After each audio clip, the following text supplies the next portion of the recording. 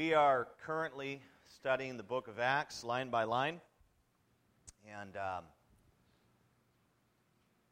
last 2 weeks we've been focused on the arrest and release narrative of chapter 5. The apostles, let me just go through it a little bit just to get you up to speed if you're new to us, but the apostles had been thrown into public prison for preaching Jesus. They were thrown into the public prison by the highest religious court in Israel, which is known as the Sanhedrin. In the middle of the night, as they were sort of languishing in this jail cell, if you will, they were only in there for probably a few hours, but as they were in there, an angel of the Lord came and freed them so that they could return to teaching the people about Christ, so that they could continue to preach the gospel, and they did so the very next morning at daybreak. While at the temple, the Sanhedrin had learned that they had somehow been freed. They were unaware that they had been freed, and they were unaware that they were at the temple teaching, and so they gathered together at the Hall of Hewn Stone and sort of talked about what they should do and how they should punish the apostles who had already been warned not to preach in the name of Jesus. And so they didn't know they were freed, and then they found out, and then they went over and retrieved them peaceably. They were afraid of the crowds. The apostles were well-liked and favored, and they did great things for the people. They healed their sick and preached a message of hope, which is what the gospel is. And so they brought them in and began to question them, and praise the Lord, the apostles stood their ground and said that, the work that we're doing is the work of God, and we must do the work of God rather than stop doing the work of God to listen to you. And the apostles then went to preach a bit of a sermon to them by reiterating some powerful truths about Jesus Christ, about His resurrection and sovereignty and the fact that He's at God's right hand and all these cool things that they talked about right there, that they boldly proclaimed these things. Again, the Sanhedrin was the group that condemned Jesus to death, and so these men were taking their own lives in their own hands, but they boldly proclaimed the gospel again before this religious court. And the Sadducees, which were some of the members of the Sanhedrin, became enraged and wanted to kill them. And so we're sort of at that point now. That's where we're at in the text. We're looking at 5:34 to 42. We're just kind of continuing in the narrative, and that's where we left off last week. So if you want to, please turn your Bibles over to 5. We're going to look at 34 to 42 to see how the rest of it played out. We'll actually be closing out this chapter today. What I'll do is I'll read it, and then I'll pray again, and then we'll examine it together. 34 says, "But a Pharisee in the council named Gamaliel," is how it's pronounced, and I've been calling him Gamaliel for I don't know how long all week, but I guess it's Gamaliel. A Pharisee named Gamaliel, a teacher of the law, held in honor by all the people, stood up and gave orders to put the men, the apostles, outside for a little while. And he said to them, this is what he said to the Sanhedrin, to the council, "Men of Israel, take care what you are about to do with these men. For before the days, Theudas, is how it's pronounced, Theudas rose up, claiming to be somebody, and a number of men, about 400, joined him. He was killed, and all who followed him were dispersed and came to nothing. And then he says, after him, Judas the Galilean rose up in the days of the census and drew away some of the people after him. But he too perished, and all who followed him were scattered. So in the present case, I tell you, keep away from these men and let them alone. For if this plan or this undertaking is of man, it will fail. But if it is of God, you will not be able to overthrow them. You might even be found opposing God." And then it says, so they took his advice. And we look at verse 40. And when they had called in the apostles, they beat them and charged them not to speak in the name of Jesus, and let them go. 41, then they left the presence of the council, that's the apostles, rejoicing that they were counted worthy to suffer dishonor for the name of Jesus. And every day in the temple and from house to house, they did not cease teaching and preaching Jesus as the Christ. Father, as we come to your word now, Lord, we pray for understanding. We pray for humility. Man, that would be the starting point. Spiritual humility. God, we're just sinners, and many of us in here know you, and you have saved us, God. But as sinners, we are not prone to understand your truth or to even hear it, to acknowledge it.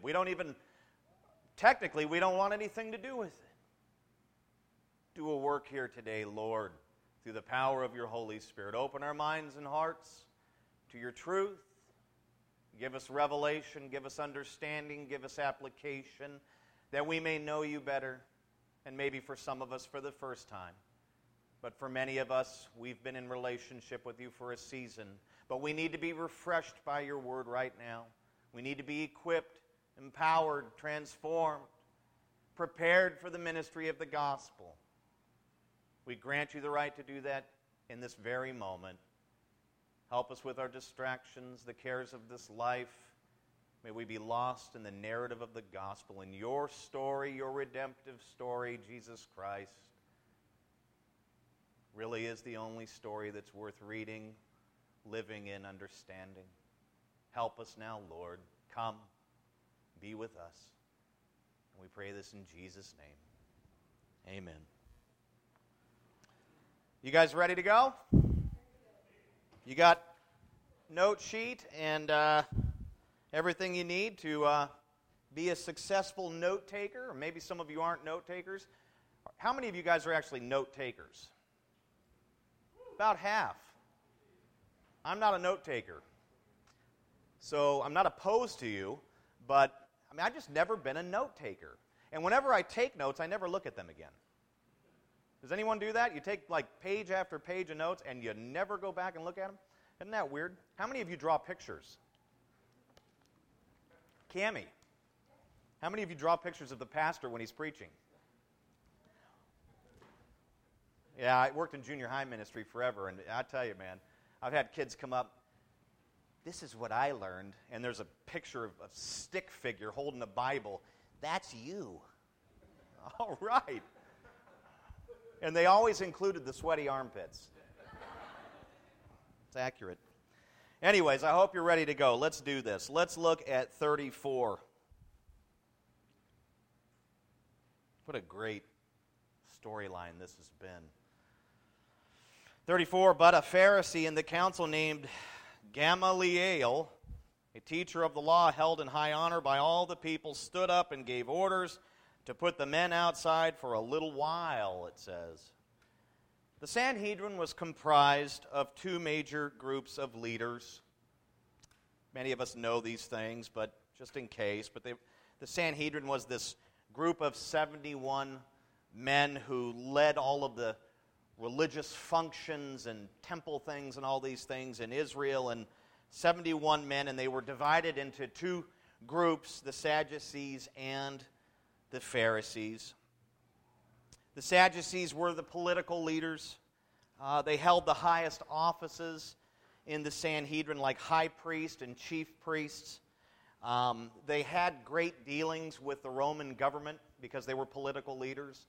The Pharisees despised the Roman government. They were these religious leaders, and they were all about the religion, and so they looked at Rome as an infringement on their freedom and right to have religion and all these things. But the Sadducees were perfectly at home with Rome. In fact, Caiaphas, who was the high priest at the time that Jesus was crucified, and during this moment, which is probably 60 or 70 days after Jesus was crucified, Caiaphas had been put in place by the Romans as the leader of the Sanhedrin, as the leader of the Sadducees. So the Sadducees were this uber political group tied to Rome, interacting with Rome, had no problem with that. They were also the administrative body that oversaw and managed the temple and all of its functions. That's not to say that the Pharisees didn't have some action in there, but these guys, man, they were the ones. In fact, Caiaphas was the only guy that could actually go in behind the veil. You know, once a year, the high priest could go behind the veil and approach the mercy seat, the Ark of the Covenant, and all those things, and Caiaphas was the only guy that could do it. But they oversaw all the functions of the temple and all of its business dealings and influence and everything. Now, the Sadducees were, and I've said this over the weeks, they were religious. There's no doubt you had to be religious to be a part of the Sanhedrin, but they rejected the supernatural. You know, they rejected resurrection and angels and the fact that people have a spirit. They rejected all these supernatural aspects to God's truth, and which makes it really weird. How can you reject those things? I mean, you're talking about a God who's a supernatural God who transcends time and all these things. God is a supernatural being, and yet they reject all things supernatural. But this ultimately put them at odds with the Pharisees who affirm these things. But the Sadducees were an interesting group. They were aristocrats, and they were wealthy and rich and political and really in charge and in control and controlled the whole situation and temple and everything. They were an interesting group. The Pharisees were the other group. Many of us are familiar with them, but we would consider them to have been the true religious leaders in the Sanhedrin or in Israel. They were actually responsible for things like studying, interpreting, teaching, and enforcing the Mosaic Law. Sadducees didn't have that responsibility. The Pharisees did. The Pharisees had men within their ranks like scribes. We've seen, you know, in the Gospels, when you look at the Gospels, you see Jesus teaching, and a scribe will come and address him and ask him questions and provoke him and things. And scribes were Pharisees, and scribes were the guys who were literally, I mean, they were experts in the Mosaic Law, not in that they fully understood its meaning. They certainly thought they did. They didn't realize that the whole Mosaic Law points to Jesus. But, I mean, they were really experts in it. They would have been like attorneys, poring over the law books and looking at the, you know, the Pentateuch and all of the other books of the Old Testament. They were experts in it. They also did all the translating.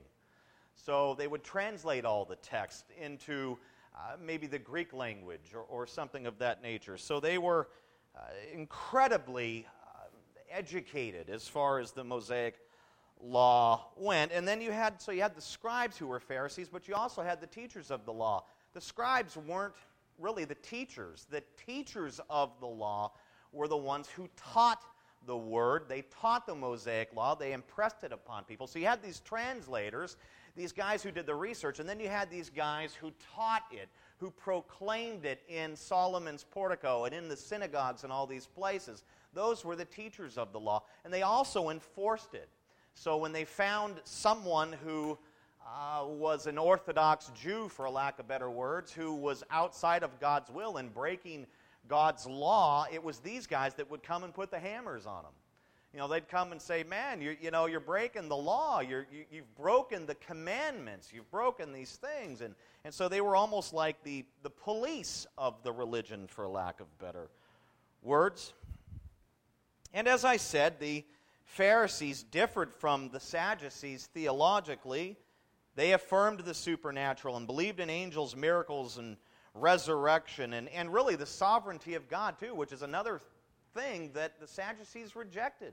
They kind of viewed all of creation and what God was doing as this, it's happening now moment, and God is sort of responding to all of it sort of way. But the Pharisees rejected all of that. Man, they were into the supernatural, the miracles, and God is sovereign. He's in control. He's doing all these things. In a lot of ways, Pharisaical belief would have been much more similar to our own beliefs as Christians, as the Sadducees, even though there's a huge wing of Sadducean types of Christians out there that, you know, reject the supernatural in these things. I can't figure out how they're Christian at all, but so the Pharisees, man, they were the legal experts in all this. They were vastly different from the Sadducees, and yet they were all a part of the same council and had to do ministry together and had to serve with one another and carry out all the religious duties with one another.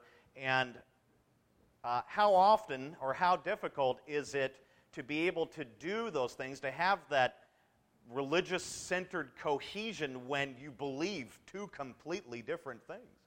I mean, we all know people, right? And we have friends that think a little differently than we do about certain aspects of the faith, and sometimes tensions arise, and we debate each other, and we argue over election and all these things, and yet you have two groups that are just incredibly different from one another who are serving in the same council. Very interesting. Now, during the Lord's ministry, his encounters with the Sadducees were fairly minimal. If you just go back over the Gospels and even just skim them to some degree, you don't see Jesus interacting with the Sadducees very often. He didn't have a whole lot to do with the Sadducees. They rarely came out and messed with him or asked him questions. On occasion they showed up.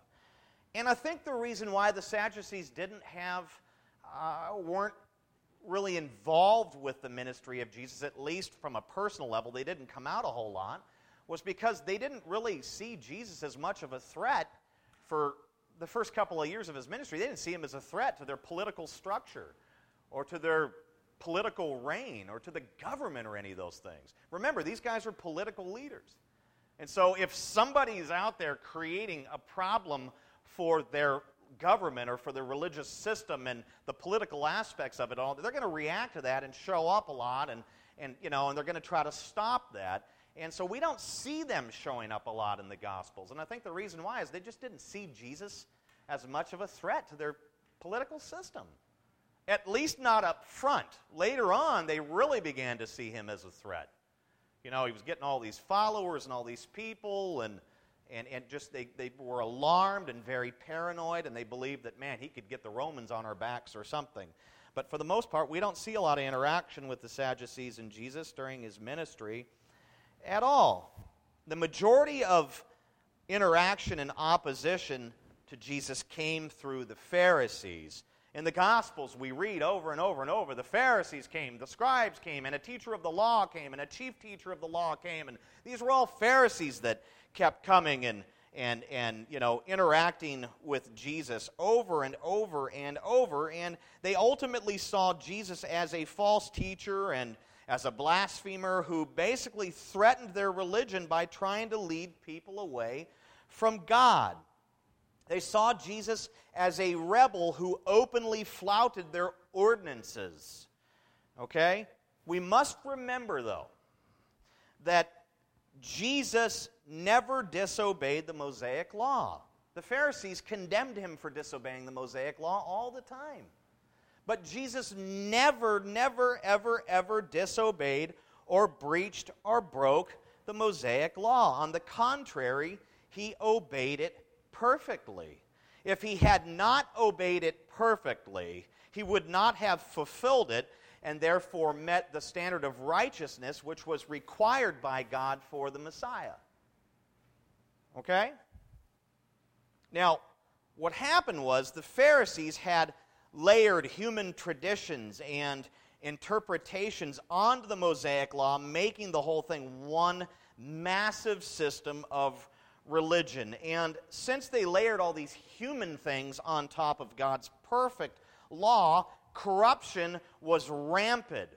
Corruption was rampant because they introduced all these human errors and all these human ideas and stuff. What they basically did was they took the Old Testament and they began to write new stuff and add it to it. And so all of a sudden the Old Testament went from being 39 books to, with X amount of laws to really more books in a way and additional laws and hundreds and hundreds and hundreds of laws that were layered on top of God's holy law. That's what they had done. And the thing is that Jesus could differentiate between the errors and the truth. The Pharisees could not. And so when Jesus called into question the aspects or parts or ordinances of the law, of what the Pharisees had put together, when he called into question those parts that were infected with errors, when he did that, and that's exactly what he did, he never breached the law, but he called into question the traditions and the errors that were in it, that's when the Pharisees reacted by condemning him as a lawbreaker. You see, Jesus perfectly fulfilled the law, but he completely jettisoned everything that had been added to it in all of the false interpretation and all of those things. And he blatantly, right in their faces, disobeyed it. And then turned it on them and told them, you're wrong. And so they just burned with, these are the experts in the law, right, supposedly? They burned with ferocious anger and hatred for him because they believed that he was just this crazy rebel who disobeyed the Mosaic law, because to them the Mosaic law was what it is plus everything else, and they just hated him for it. And so they resisted him. And so every time he was out doing ministry, they were present. Look at every time Jesus is doing ministry in the Gospels. Nearly every time he's there. They're not on the boat with him when he's teaching his men. When Peter tries, when he's out on the water and they're out on the water and Peter's about to walk out there and Jesus meets him and Peter falls in and goes bass fishing. They're not there during those types of experiences, but they're there pretty much whenever there's teaching, whenever there's healing, whenever there's feeding of 4,000 or 5,000. They're always around, checking him and listening and taking notes. There's another error. He's broken the Mosaic law again. Well, no, he's just jettisoned your rules and things that you've layered on top of it. So that's kind of who we have here in this setting, in this meeting place. We have these Sadducees, uber political, wealthy, rich, right? Super political, whatever, in charge, holding the highest positions, not all that religious, somewhat. And we have the Pharisees, uber, super, crazy religious, wearing all the garb, experts and everything. We have these groups in this sort of melting pot. And one side wants to put Jesus to death, and that's the Sadducees. Because, not Jesus to death. They want to put the apostles to death. They wanted to put Jesus to death. They did put him to death. But they want to put the apostles to death. Because the apostles are preaching resurrection, and they reject resurrection. And the apostles undermined their leadership and rejected their leadership. And when they were told to obey them and don't you preach in the name of Jesus anymore, what did they do? They preached the name of Jesus even more. And so they're burning with ferocious anger. They're wanting to kill. Now in 34, we are introduced to the guy we've mentioned, Gamaliel. Gamaliel was a teacher of the law who belonged to the Pharisees. Now, one of the ultimate goals of a young Orthodox Jewish boy in those days was to be selected and tutored by one of the better instructors or rabbis that was in the community. Gamaliel was considered to be one of the elite. This guy was the creme de la creme of rabbis. This guy was known by all the people. He was very, very well known. In some ways, or in a modern context, we would regard him today as one of the great professors of one of our major colleges or something like that. This guy was a superstar rabbi, man. People knew him. He had what people believed was wisdom and knowledge, and he was an absolute expert in the law. He was a teacher in it, meaning that he was authorized by the Sanhedrin to teach the Mosaic law, to impress it upon people. I think that his wisdom and knowledge and ability was so far beyond. He even had interpretational skills. This guy was, in those days, would have been just a stud. Gamaliel, man, he was at the top. He was amazing to these folks here.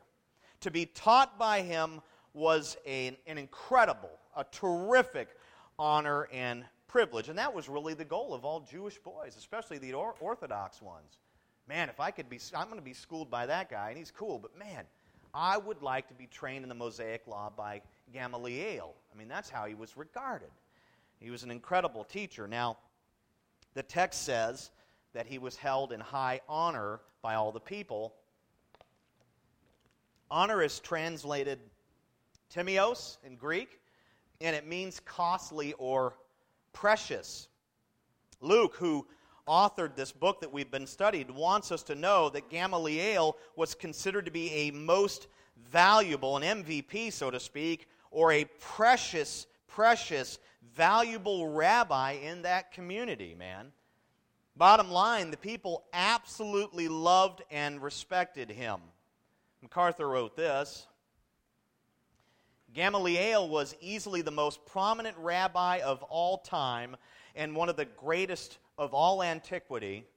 He was the grandson of another prominent rabbi, Hillel, and his successor as the leader of the liberal wing of the Pharisees. And I don't think liberal meant then what we think it means today. Gamaliel was one of the few honored with the title Rabban, R-A-B-B-A-N, instead of the usual title Rabbi.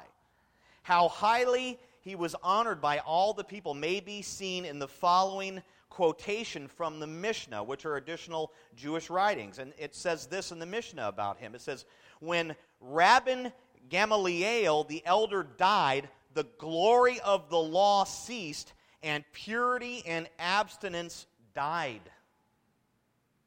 Gamaliel was obviously held in massively high esteem and regard and had a massive impact on the Jewish community.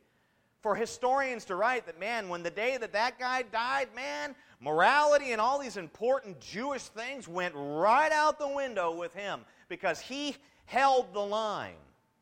That's how this guy was viewed. That's who we're studying. Now, he also had a star pupil who later became an anti-Christian mercenary for the Sanhedrin. And that pupil was Saul of Tarsus, a.k.a. the Apostle Paul. How interesting, right? This was his instructor. This was his teacher. Gamaliel was his rabbin. Very interesting. In Acts 22:3, the Apostle Paul gave his testimony to an angry crowd in Jerusalem. Before mentioning how he was converted, he shared these insights about himself. Acts 22:3, he said, I am a Jew born in Tarsus in Cilicia or Cilicia, but brought up in this city. He's referring to Jerusalem. And he says, educated at the feet of Gamaliel, according to the strict manner of the law of our fathers. And then he said, being zealous for God, as all of you are this day. The Apostle Paul had been personally trained by Gamaliel. Now, this would explain why Paul had such a great memory and grasp of the Old Testament, which is seen so clearly in his epistles. In many ways, he had been trained very well by Gamaliel. And the fruit of that is seen in his grasp of the Old Testament. And Paul was, by hands down, probably the greatest Christian theologian, I would say, to ever come. I mean, no one could take the Old Testament and bridge Jesus, make that bridge with Jesus as good as he could. This guy was just amazing. Well, the guy we're reading about trained him. So you get kind of the idea here of who this guy is. Now, Gamaliel was a leading Pharisee teacher and council member in the Sanhedrin. And then our text that we're studying says that he did what? He stood up and gave orders for the apostles to be put outside for a little while. Gamaliel wanted the guards to put the apostles out for a moment so that he could address the rest of the council. Look at 35, where he begins to do this. It says, Luke writes, and he said to them, men of Israel, take care what you are about to do with these men. Once the apostles were outside, Gamaliel addressed the leaders by saying, men of Israel. Interesting salutation.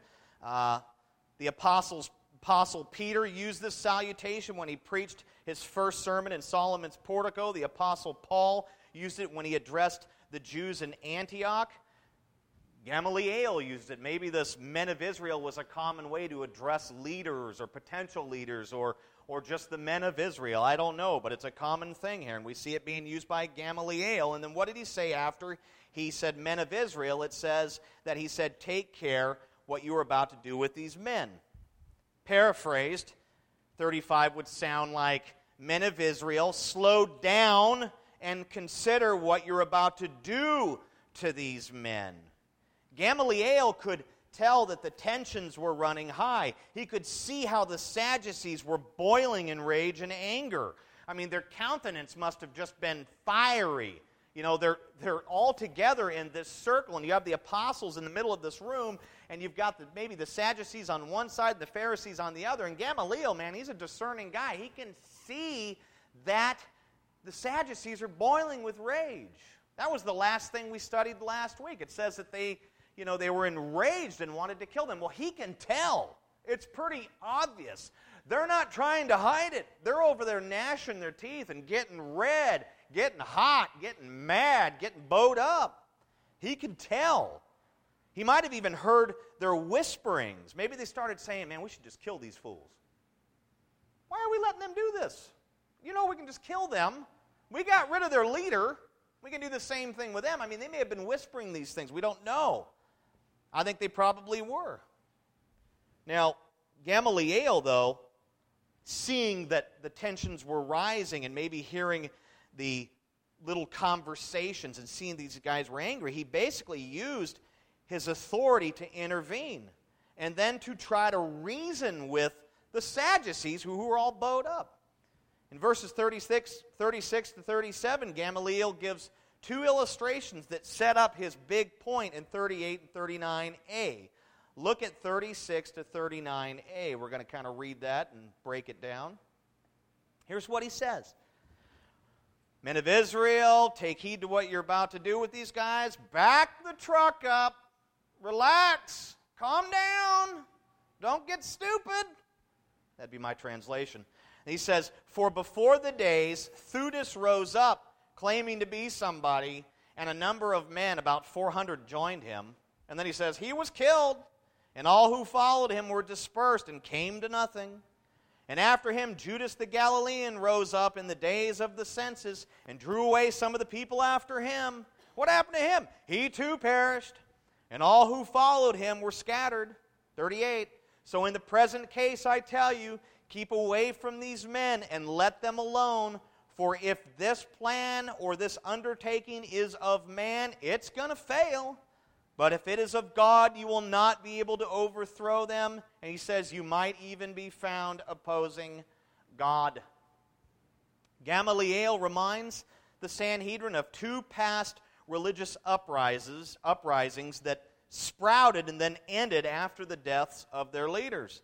The first one that he mentioned was led by a man named Theudas. Theudas is shrouded in mystery and controversy. We're not absolutely certain to who this guy was. Josephus, the first century historian, recorded that a man named Theudas rose up and led a large revolt sometime after Luke wrote his gospel in the book of Acts. This, of course, would mean that Luke was not referring to that particular guy, the same guy that Josephus was writing about. And, of course, there's skeptics out there that take that information and they now begin to say, look, the Bible is riddled with errors because, this couldn't have happened. It didn't happen before Luke, so Luke must be lying. He's got to be fabricating. Isn't that what the enemy does?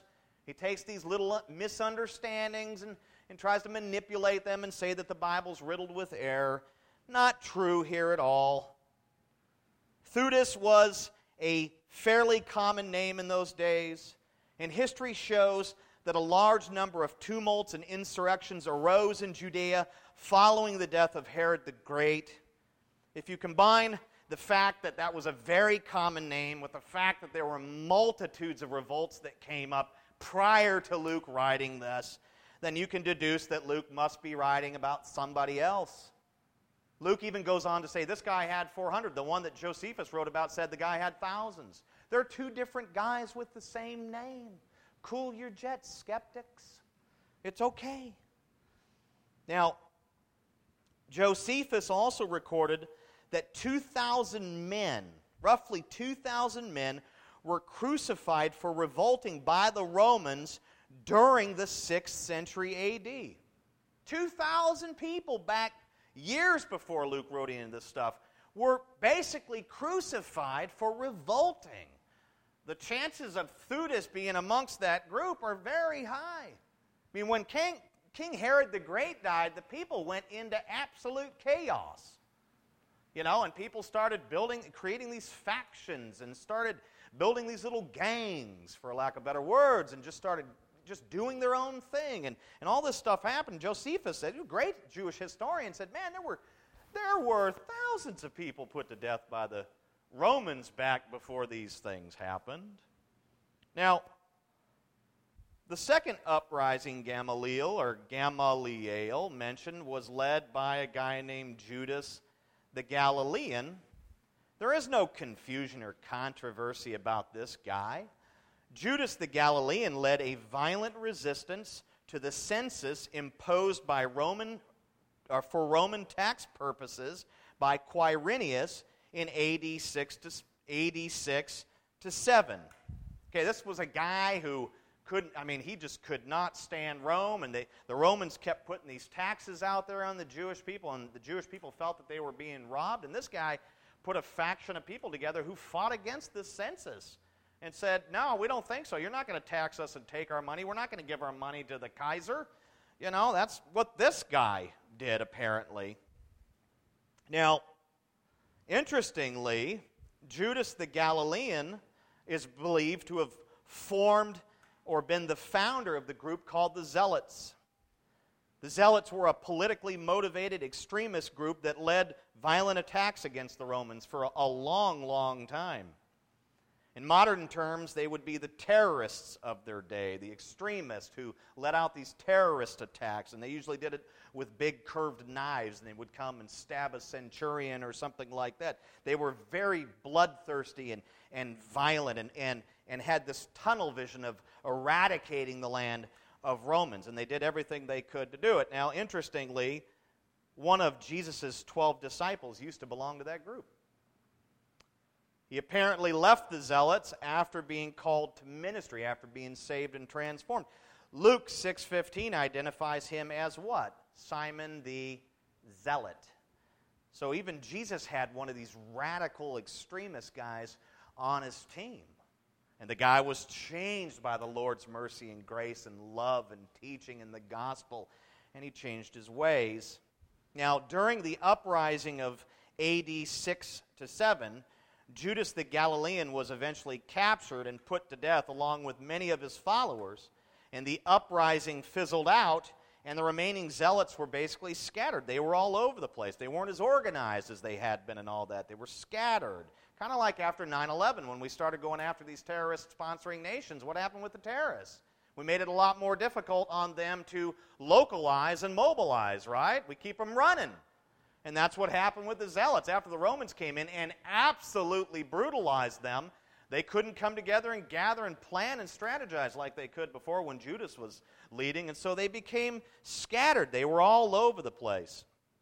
Now, after these two illustrations, Gamaliel then moved to make his point in verse 38 by shifting their attention to the present moment. He pointed to the apostles, and then he literally pointed to them and called for a wait-and-see policy.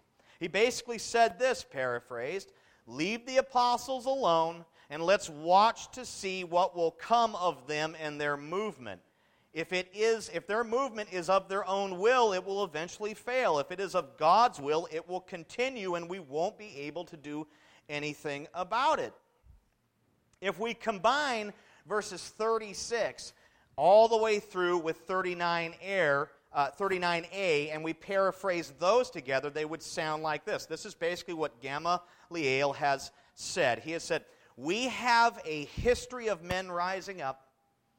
We have a history of men rising up and gathering followers, and we have a history of those men being put to death. We have a history of those factions and those movements coming to nothing. Theudas and Judas the Galilean illustrate this for us. That could be what is taking place here with these men.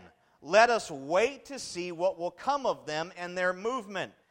Again, if the undertaking is of men, it will be brought to an end just like the others. If it is of God, you will not be able to stop them. And then what did he say? Even worse, you might be found opposing God. So can you see what he's done here and how he's threaded this in here? He takes historical examples and he applies it to the guys that are here, and he's saying, look, all this stuff happened before, basically, and obviously it wasn't of God because none of it stuck. I suggest and submit to you that the same thing might be happening with these guys, and so let's just let it play out and see what happens. If it's of God, it'll be sustained.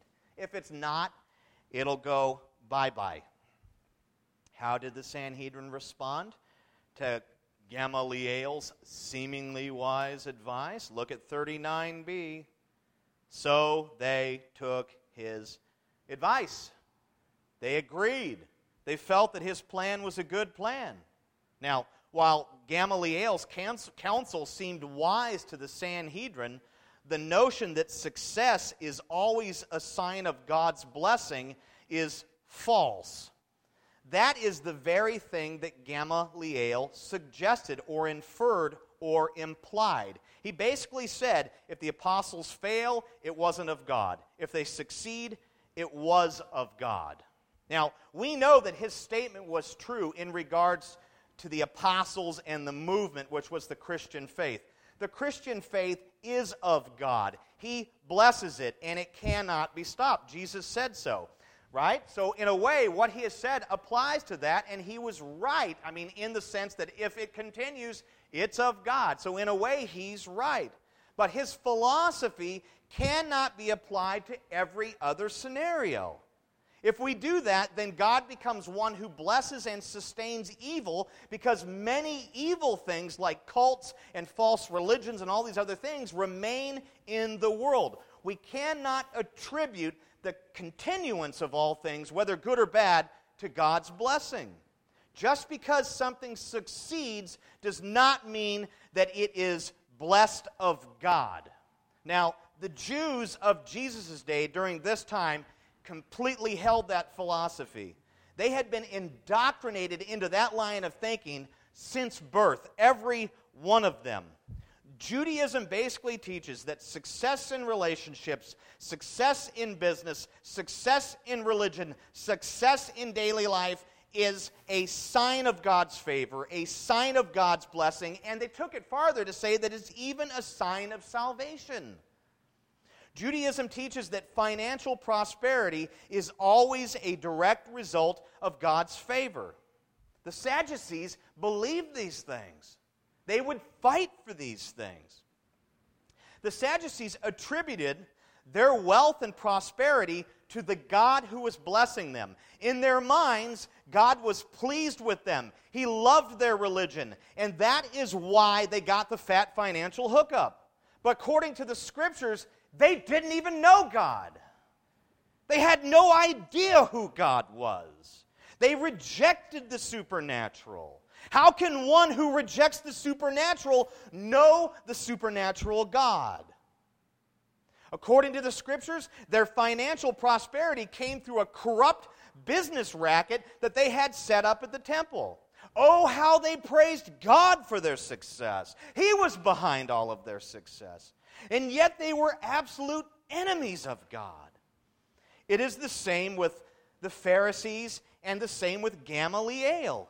Gamaliel believed that his public notoriety, his public, favor and love and acknowledgement, his financial success, and believe me, he had it, and his ministerial success were the direct results of God's favor and blessings. And yet, he was an active member of the Sanhedrin that murdered Jesus.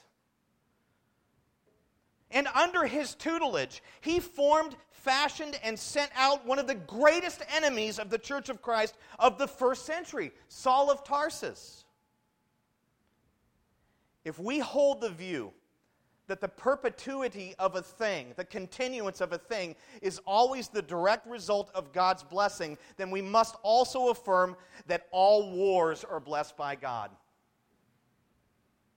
And that's not to say that God doesn't initiate a battle, because He does. Look at the Old Testament, And He blessed His people when they were in battle, when they were obedient.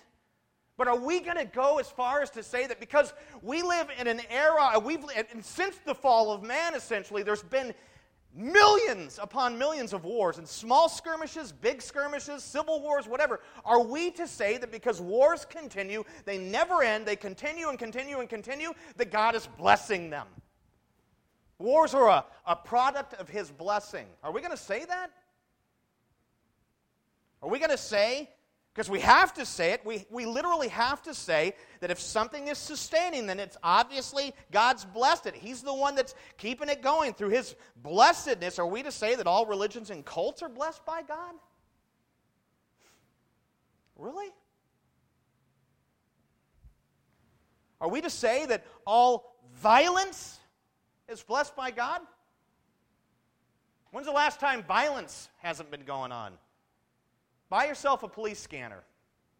Every night there's stabbings and murders and robberies and all these horrible, horrible things in Modesto.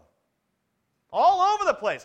Oh, we think it's just all over on the west side. No, no, no, no, friends. Wherever there's sinners, there's crime and murder and violence. Well, violence is a continuing thing, so therefore God must be blessing it. Violence is a fruit of His blessing. There are horrible things that have existed in our world since the fall of man, and they will continue until the return of Jesus. But we cannot believe and declare that their continuance is a direct result of God's blessing. That would be absolute lunacy. The continuance of these things, the reason for them and their continuance is sin, not God's blessing. We live in a fallen world. You see, the philosophy doesn't hold up because you can't say that just because something continues that God must be blessing, because there's a lot of horrible things that continue. And you can't, there's no other way to arrive. You can't, that when you say what Gamaliel has said, it's all-inclusive. Oh, no, no, no, no. What I meant was only all the good things that God blesses. No.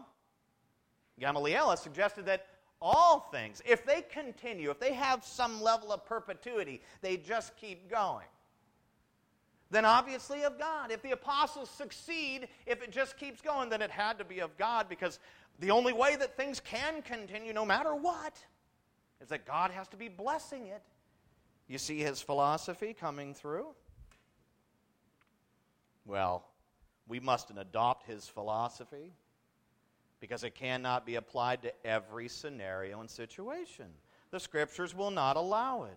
Now, this, of course, means that we must be very discerning in our decision-making. So often we look for God to open doors, and then we look for continuance, for perpetuity, and then we look for prosperity, and so on and so on. And when all of those things come together, we claim that God was behind it, and it may very well be true. It could be that God opens a door and then continues it, and then, and then it's manifested in some fruit or something, and then we praise God for that. Okay, that's fine. But how often do doors open, and then there's a bit of continuance, and then it all comes crashing down? Well, it must not have been of God. Well, that could be. But could it be that God actually devised a good plan for you? He opened doors and gave you continuance, but along the way you hijacked the plan and put a bunch of sin into it, started manipulating things, started cheating on your taxes, whatever it is, and then it fell apart. This happens all the time. And a lot of times what happens is when we believe God opened a door and then He continued it, and then it all comes crashing down, we blame God. Well, He opened the door and He continued it for a season, but then it all came crashing down, so it's ultimately His fault. And now I'm going to hold that against Him. Or in the reverse, He opens a door, it continues for a while, we hijack the plan because we're excellent hijackers, right? Oh man, do we hijack the things of God and manipulate them and screw them up and use them for our own purposes. We take this awesome plan, we begin to engage in sinful things that help for it to perpetuate and go on, and then it's successful, and then in the end we praise God for the plan that He came up with and continue it and all that, and all the while we were manipulating it and injecting it and impregnating it with our sin, and it's because of what we did ultimately. Is God pleased with that? Was it God that really brought that plan?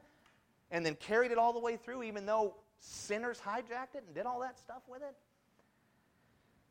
No, it's just the most frustrating thing. There's just such a massive contingency of the people in the church that believe this junk.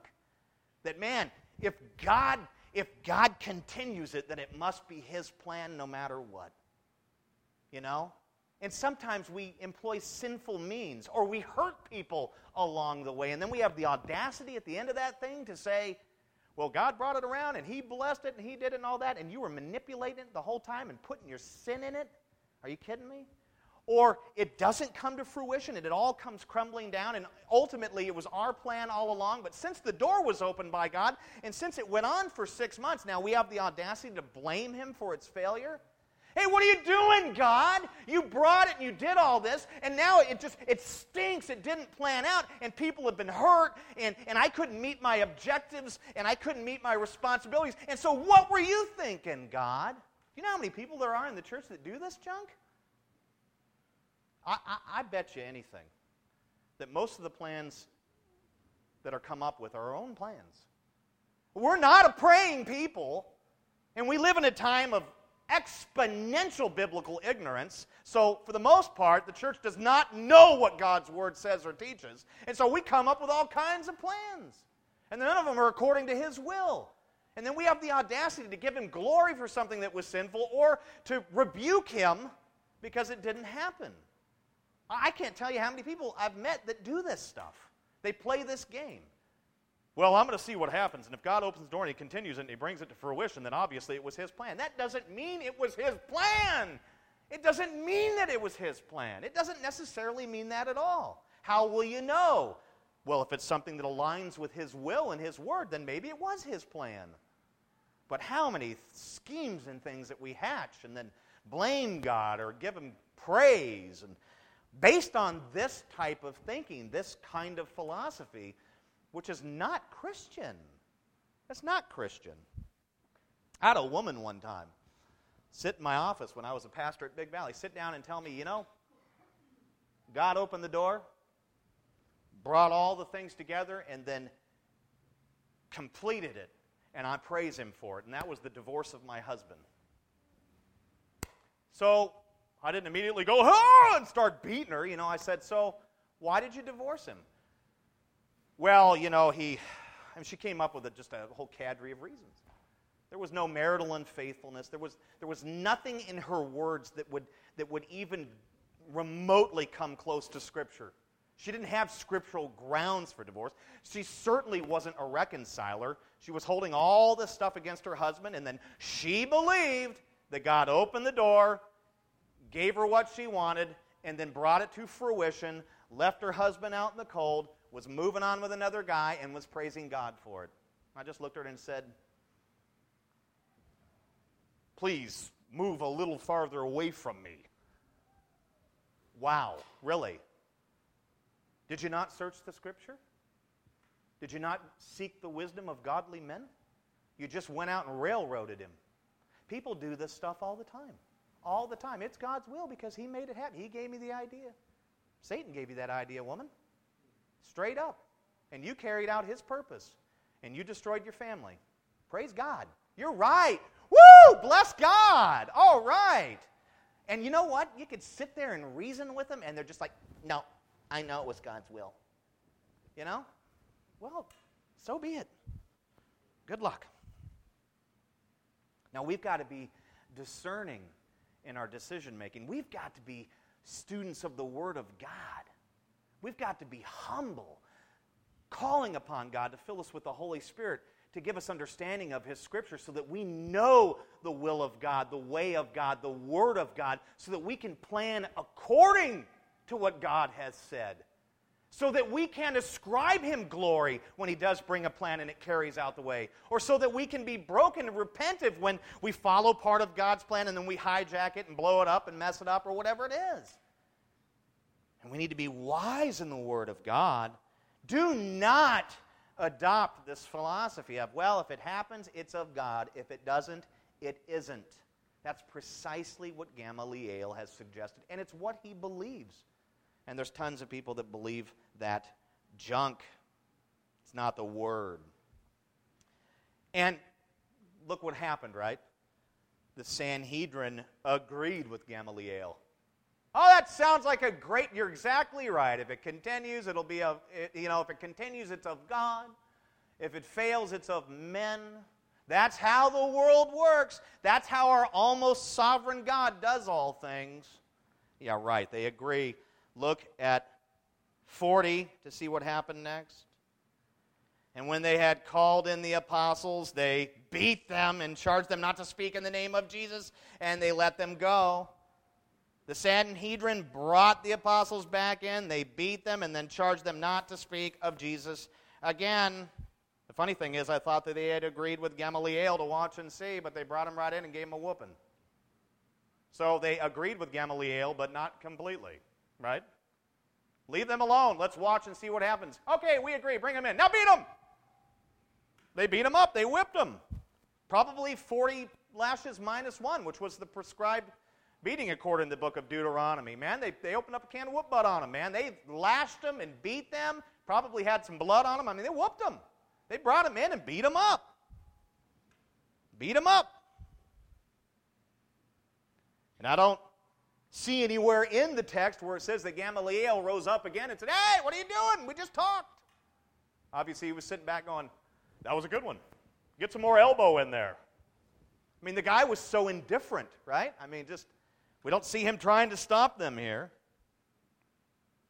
MacArthur said the flogging was criminally unjust and done to frighten them. It usually involved a beating of 40 lashes, less one to avoid violating the legal limit, Deuteronomy 25:3. And then he says apparently Gamaliel had no problem with the whipping. He didn't do anything about it, did he? How did the apostles respond to the beating? Look at 41. It says, "Then they left the presence of the council, completely defeated, abandoning Jesus and walking away from the faith." Wait a minute. It says, "Then they left the prince and they filed a lawsuit with the Civil Liberties Union." They called the ACLU, called Feinstein, said, "Get over here, woman." That doesn't say any of that stuff, right? They picketed at the state capitol. It doesn't say that either. It says, "Then they left the presence of the council, rejoicing that they were counted worthy to suffer dishonor for the name of Christ." The apostles, man, listen to this. The apostles typify those who accept the gospel message. Far from being embittered or disillusioned at their suffering, they left the presence of the council, rejoicing that they were counted worthy to suffer dishonor for the name for Jesus. Now, there are many, many things that affirm a person is possessed by the Holy Spirit. One of those things is persecution. Isn't that weird? Being persecuted for Christ's sake shows that a person is possessed, filled, taken over by the Holy Spirit. Peter put it like this in 1 Peter 4:12-14. He said, "Beloved, do not be surprised at the fiery trial," and he's probably talking about what happened to him in this moment. "Do not be surprised at the fiery trial when it comes upon you to test you as though something strange were happening to you." I'm getting beaten for Jesus. What's going on? And he says, "But rejoice insofar as you share in Christ's sufferings, that you may also rejoice and be glad when his glory is revealed. If you are insulted for the name of Christ, you are blessed, because the Spirit of glory and of God, the Holy Spirit, rests upon you." Man, that's so cool. Now, I've never met a Christian who does not want to be blessed by God. Wouldn't that be weird? "Hey, how you doing?" "I'm good." "Want to be blessed by God?" "Nah." I've never met one that doesn't want to be blessed by God. In fact, I don't know if I've met someone who doesn't know Jesus who doesn't want to be blessed by God. I want to be blessed by that great celestial being who's out there somewhere. They may not know Jesus, but I mean, all people want to be blessed, right? They do, for the most part. There's some that are just utterly in despair and all that, and I get it. Things have happened and all that, and they just want to die. I understand that. That's terrible. No, Jesus. But have you ever met someone who doesn't want to be blessed by God? I have met people who are seemingly consumed with wanting to be blessed by God. It's all they talk about. It's all they focus on. There are pastors in the church today that spend all their time on the subject. In fact, they create formulas that are supposed to result in blessings. Do E, D, and C, and you'll end up with B for blessing. Isn't that what they do today? Good night. It's all about the blessing. When's the last time you heard a pastor give this formula? Be filled with the Holy Spirit, go preach the gospel, be persecuted, and be blessed. Oh, that'd go over like a poopy in a punch bowl in American church. Who on earth? Did you say persecuted? Is there some way that we can take that third one and slightly adjust that a little bit? How about presumed? Go be presumed. Right? You ever heard somebody give that formula? No, it's always do A plus B plus Z, whatever. It equals this. How often do you hear that? Go be filled with the Holy Spirit. Go preach the gospel. Go be persecuted, because that's naturally what's going to happen. And be blessed by that. How about never? How about especially never in this great land of ours where all forms of pain and suffering are the absolute enemy of people? Might I suggest to every Christian in this room that we stop looking for pain-free only blessings from God? The work of the gospel is hard, difficult, and attacked from all sides. But it is the only work worth doing, because it is the only work that has eternal significance. If you commit yourself to the work of the gospel, you will be persecuted. And you'll be blessed, just as the apostles were. The great question for us then becomes, are we, as a church body, as a people, are we willing to forsake the American gospel of comfort, easy blessing, and low risk to take up the true gospel of our Lord? For many of us, the exchange will be quite costly, but did Jesus not say to a group of potential disciples, count the cost? Did he not say that? This is what it'll take to follow me. Take up a cross, death to self. Did he not tell people to evaluate? He did. And for some of us, we just haven't done that evaluating. We need to evaluate who we are. In America, we've made following Jesus a breeze. We say, pray a little prayer and invite him into your heart, and you're all good. According to the Bible, that is not at all what Jesus had in mind.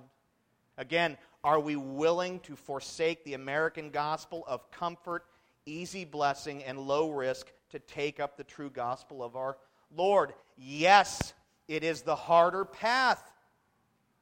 But I must submit that it is the only path worth taking, because I believe that it is the only path that leads to true everlasting life. It is not an easy road. That's why it's a narrow path. That's why it's tiny compared to the road where people are perishing. It is a small, small path because it is not easy. But all things are possible through the God who gives us the Holy Spirit, through the God who loves us. Amen to that.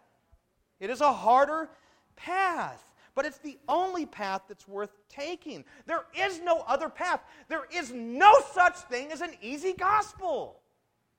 And sometimes blessing is hard, because the only way to be blessed is by being that man or woman of the gospel and proclaiming it and then receiving the junk that the world puts on you for it, and then you can walk away rejoicing for the lashings, for the verbal attacks or whatever it is, for the criticism. Now, I work in a place where there's insane amounts of criticism all the time. They're just always criticizing me in the church and everything. And sometimes I get defeated. But I walk out of there going, it's because the Holy Spirit's in me. And because through the power of the Holy Spirit and through the filling of the Holy Spirit, that I'm saying these godly things, and I'm walking in righteousness, and I'm living in purity. And ultimately, they're just ticked off at God. They hate God. They're enemies of God. And so they're just projecting that onto me. Well, what do we do when it's projected on us? Rejoice. You're blessed. Ultimate blessing comes through persecution in these things. And yeah, God blesses us in a multitude of other ways. We're still breathing. We're living. We have relationships, families, friends. God's blessings are insane. They're everywhere. But may we be a church that's bold. May we be a church that's daring and willing to engage our culture with the good news of Jesus and willing to receive the stripes for that. And then a church that rejoices in the stripes. Man, that's what the apostles did. 42 says, and every day they ran for the hills and stopped teaching about Jesus. And every day in the temple, and look at this, from house to house, they did not cease teaching and preaching that Jesus, that the Christ, that the Messiah is Jesus. The apostles did not quit. Driven by the Holy Spirit and unspeakable joy, they persisted in the work of the gospel. Luke adds that they went house to house. No longer did the apostles keep the preaching of the gospel localized to Solomon's portico at the temple. No, they took it to the streets. They took it to the homes of those who didn't visit the temple. Just because it's Jerusalem doesn't mean that everyone's religious and goes to the temple. No, there was a large contingency of people that didn't ascribe to that religion. And guess what? While people were worshiping and listening to sermons in the Solomon's portico, there were people that were at homes that had nothing to do with it. And so what did the apostles do? We've got to take our message to the streets, people. And they started to go house to house. And I wonder if it was as awkward when they did that as it is today when somebody knocks on your door. Hello? I'm from the Church of Jesus Christ of Latter-day Saints. Let me get my Bible. Hold on. You know? I mean, obviously that's proselytizing for the wrong reasons. But it's interesting that they went house to house. Why? Because they loved God. They had been impacted by the gospel. They wanted to get the message of the good news out there. They wanted to reach people that didn't come to the temple. They wanted to reach people that didn't come to what? Their church. Oh, what a concept. So often it's all here. This is where we do all the things, and this is where we must get all the people to, because this is where the gospel is. And Pastor Phil will teach it, and they'll hear it and all that. No. The purpose for my teaching is, yes, to reach the lost, but equally important, to equip you to go house to house or job to job, and don't get a lot of different jobs. Whatever. Just go out there and preach the gospel. Preach the name of Jesus, right? Amen?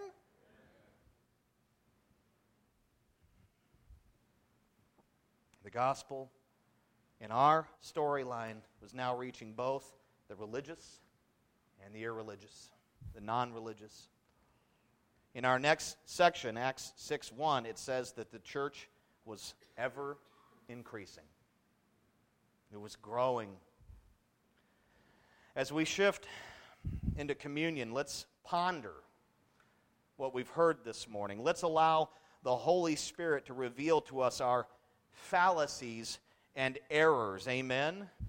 Maybe our view of the gospel is a bit corrupt. Maybe we think the gospel's easy, and I just prayed this little prayer and I'm good to go, and guess what? I'm pretty much living for myself now, but I got Jesus because he's in there somewhere. He's a part of the mix. No, he is the mix. Hello, that's the gospel. You know? We don't preach for life change here. We preach for life exchange. You get it? The gospel changes us completely into a new creation. The old has died, the new has come, the apostle said. Maybe some of our views of the gospel are just a little off-kilter. Maybe our view of the church isn't what it should be. Well, my view of the church, Pastor Phil, is that I just got to get everyone here and you do the work of the ministry and I lead them to you. I drop them at your feet. Great. Thanks for increasing my counseling load. That sounds very insensitive, but it's so true. No, Jimmy, you've been trained. Preach that gospel right there on that neighbor's doorstep. Tell them about God's grace. Give them your testimony. Do something. Don't just keep bringing them here. That's not what the church is about. It's not just an epicenter where we have to bring everyone to. Yeah, we love to gather to worship, but it's more than that. It's about equipping you to be ministers of the gospel. You got to have a right view of the church. Maybe we're guilty of not sharing the good news because we want to avoid persecution, which basically means we're not interested in being blessed by God. Like I said, I've never met someone who's not interested in being blessed by God. Yeah, but not through that way, Pastor Phil. You're doing what you've been commanded to do in Matthew 28. You're doing what you've been equipped to do. You're doing what you've been called to do. We've existed at this church since February. That's all we've been talking about for 5 stinking months. Go do it. And if they treat you harshly for it, rejoice in the Lord. Look at what they did to Jesus. All of the apostles, minus one, were murdered and killed. That's what's going to happen. I mean, I guess in this day and age, in this country, we don't get that extreme. But we can't endure a little suffering, a little criticism, a little ridicule. We want to avoid God's blessing. God will bless you.